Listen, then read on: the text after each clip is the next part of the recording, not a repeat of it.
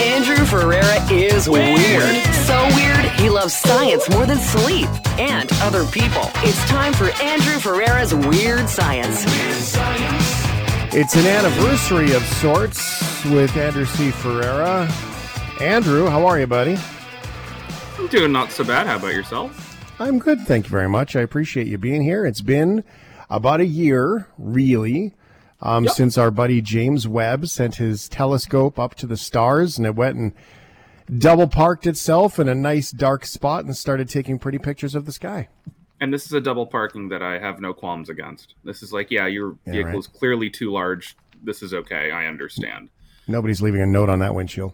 No, they better not. They Nice. better not. That's an expensive So tell windshield. us, what's That's been a up $12 with billion windshield. James Webb telescope, buddy? What's been going on? What's new? Yeah, so basically the first year of observations has come to a close.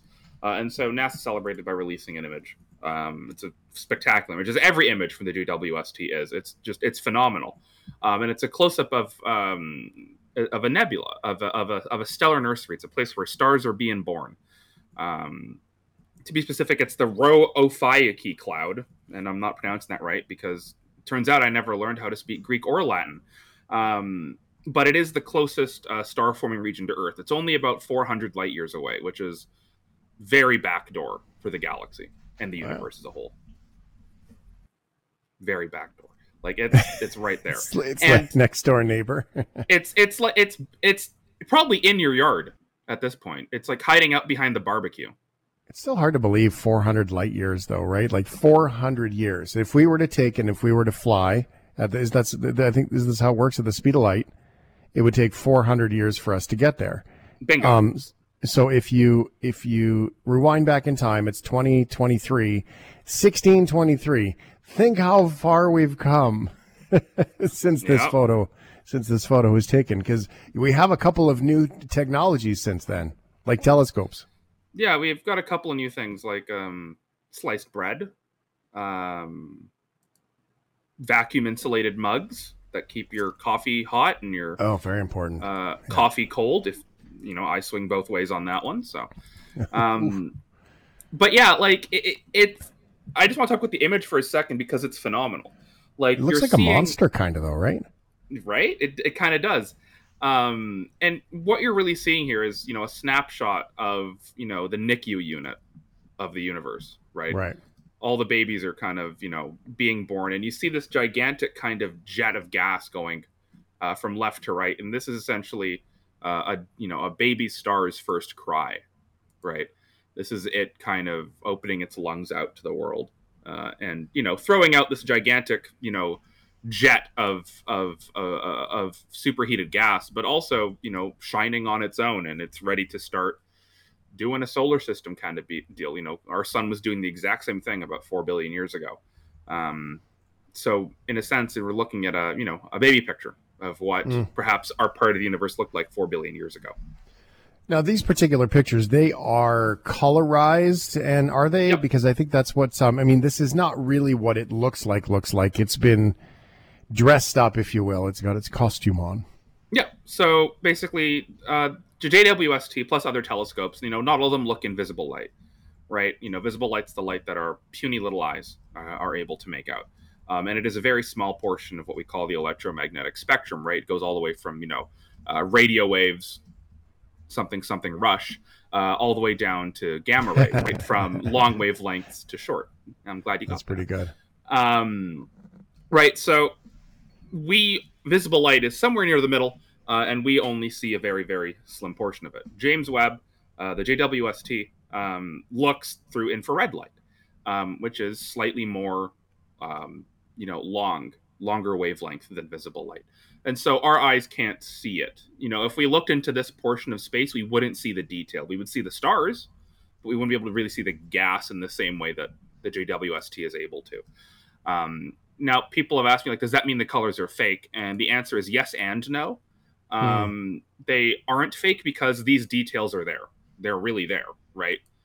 All of the things that you see that are giving off radiation in any form are all being accounted for, right? It's all real.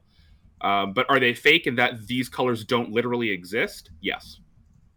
They do not actually exist. this is simply a crude representation for our puny human eyes. Well, they got to sell it a little bit, right? Right. So, I mean, but is that problemsome? I mean, I guess that we couldn't really see it the way that we would see it. So it's kind of animated, but at the same time, they are making it look spectacular. And I mean, I guess it works. They're selling space, which is not terrible. No, but still, it's not accurate. No, but it is accurate though, right? These details exist, right? To say that it is if we wanted it to be accurate, we wouldn't see it. Right. Well, no, right? I get that. Right. Right. So, and I think that, when people learn a little bit about how these images are made, it's more than I could get into right now. But basically, it's all real light. It's everything that we are seeing in this image is real, right? But in the same way that when you look at like, microscopic images of bacteria that have been colorized, it's not because like it's fake, but it's because we are not built to see this. Yeah. Right. This is the only way for us to perceive. Yeah. This. Right. Yeah, for sure. Okay, cool. Anything else coming up from James Webb that you're aware of, other than just working away? Yeah. So basically, they've about a month ago, they announced what they call the winning general observer programs for Cycle 2 for the JWST. Basically, all of the scientific surveys that have won. Essentially their split of time with the telescope to study whatever these people want to study. And so a lot of the really interesting ones that I think that people, who are, not hyper nerds are going to care about are stuff like whether or not, we're able to take potentially direct images of planets beyond the solar system. This is something we've never done before. And with the JWST, we don't think it's possible, but we think we can get close. And so that's one study that's being looked at is, let me give you the actual title, Uncharted Worlds Towards a Legacy of Direct Imaging Sub-Jupiter Mass Exoplanets. Oh, that's right? all. Yeah, that's it. So that's just one of these, right? Another one is exploring the existence and diversity of volatile rich water worlds. Now, to make a little bit more sense, exploring the existence and diversity of places that might be like Earth. Okay. So that one is a hunt for Earth-like, planets with like volatile, stuff that breaks down easily, water worlds, like carbon, silicon, that kind of thing. Those are, organic compounds are volatiles. Mm-hmm. Okay, cool. All right, there it is. So that's just a couple of the ones, and the James Webb Space Telescope kind of general observer program guide has studies across 8 different astrophysical things, and if you want to look that up, you can easily find that. Cool. I put the link for the photos and stuff at shiftheads.ca for everyone to see. In other news, unsuspecting Australians thought they were seeing UFOs. Meanwhile, folks in India were celebrating their new rocket that they forgot to mention. Yeah. So, and here is what I love about ISRO, or the Indian Space Research Organization. ISRO is India's NASA, if you want to put it that way.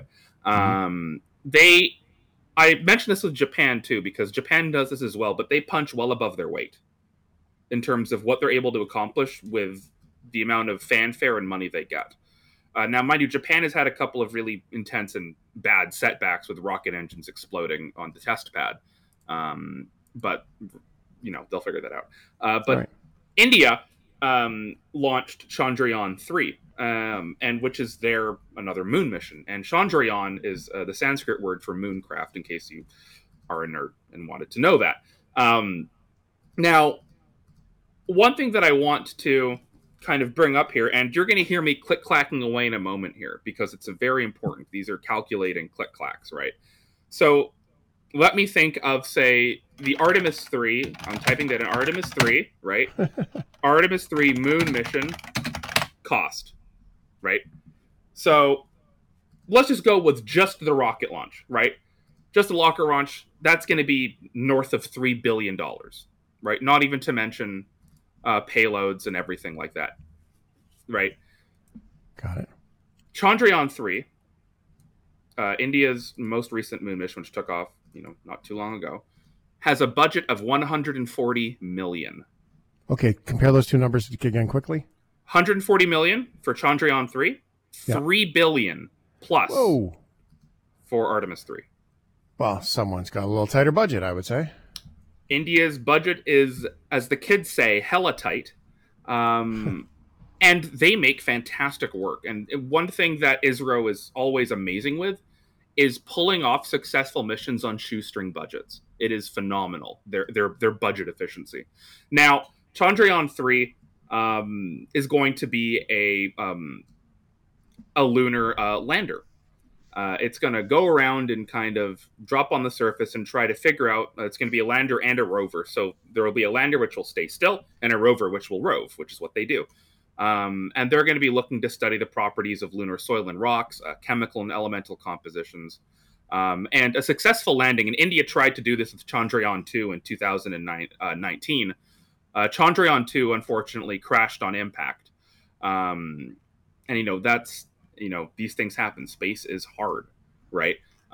So they're still looking to become only the fourth ever country after, of course, the US, the Soviet Union, and China to land anything successfully on the moon.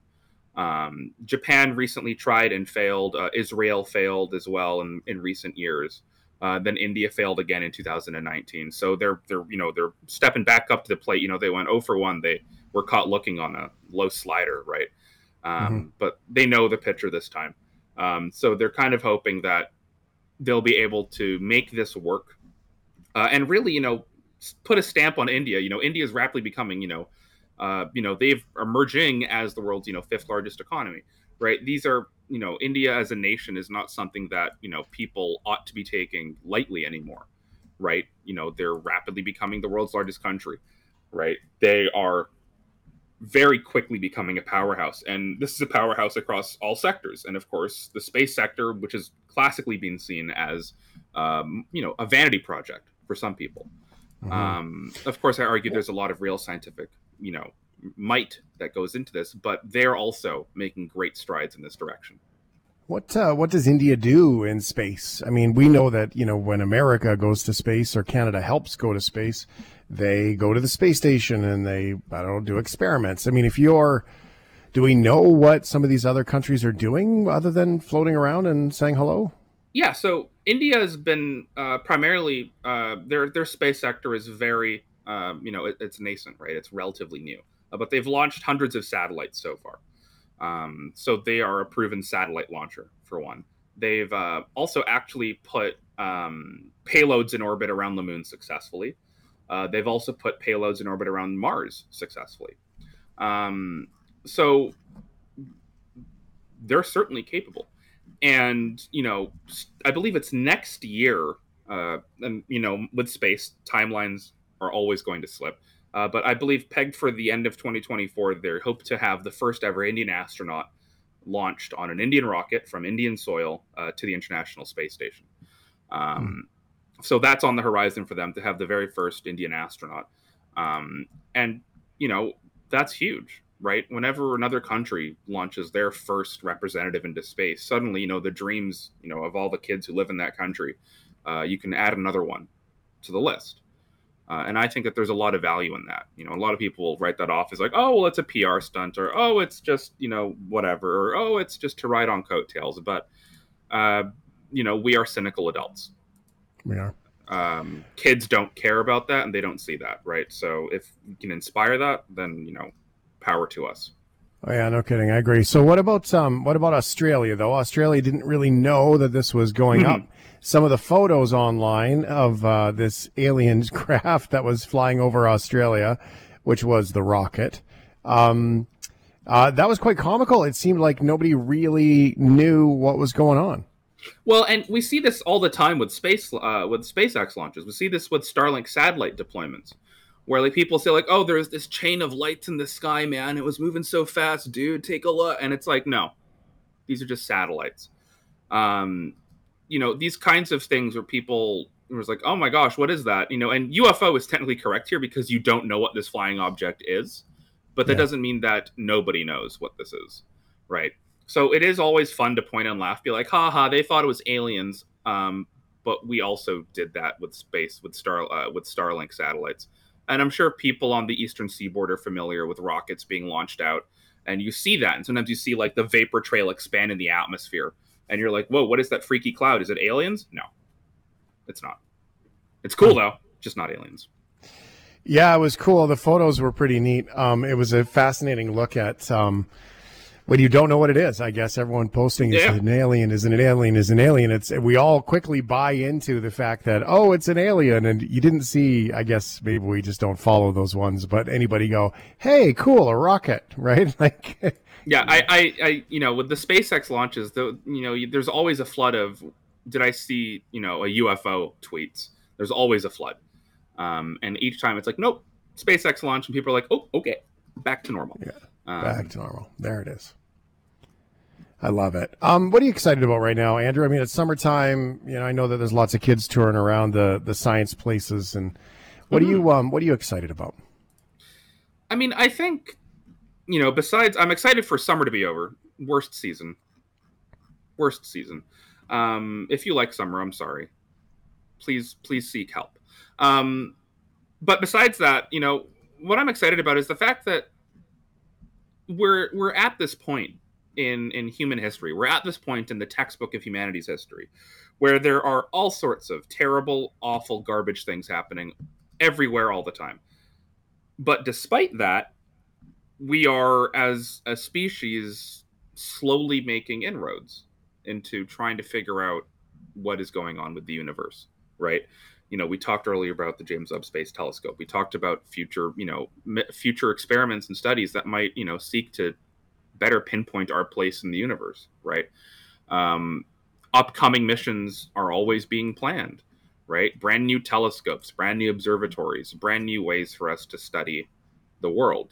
Countries that have, never before been a player on the international stage in terms of not only just space, but science in general, are gaining pace. And, in the realm of science and technology, competition is fantastic, right? Mm-hmm. It pushes everyone to do better, right? If it's just one country dominating everything, we all get complacent, right? So it's good to be challenged. It's good to, be beaten to something, because it infuses this sense of like, well, we gotta beat them back now, right?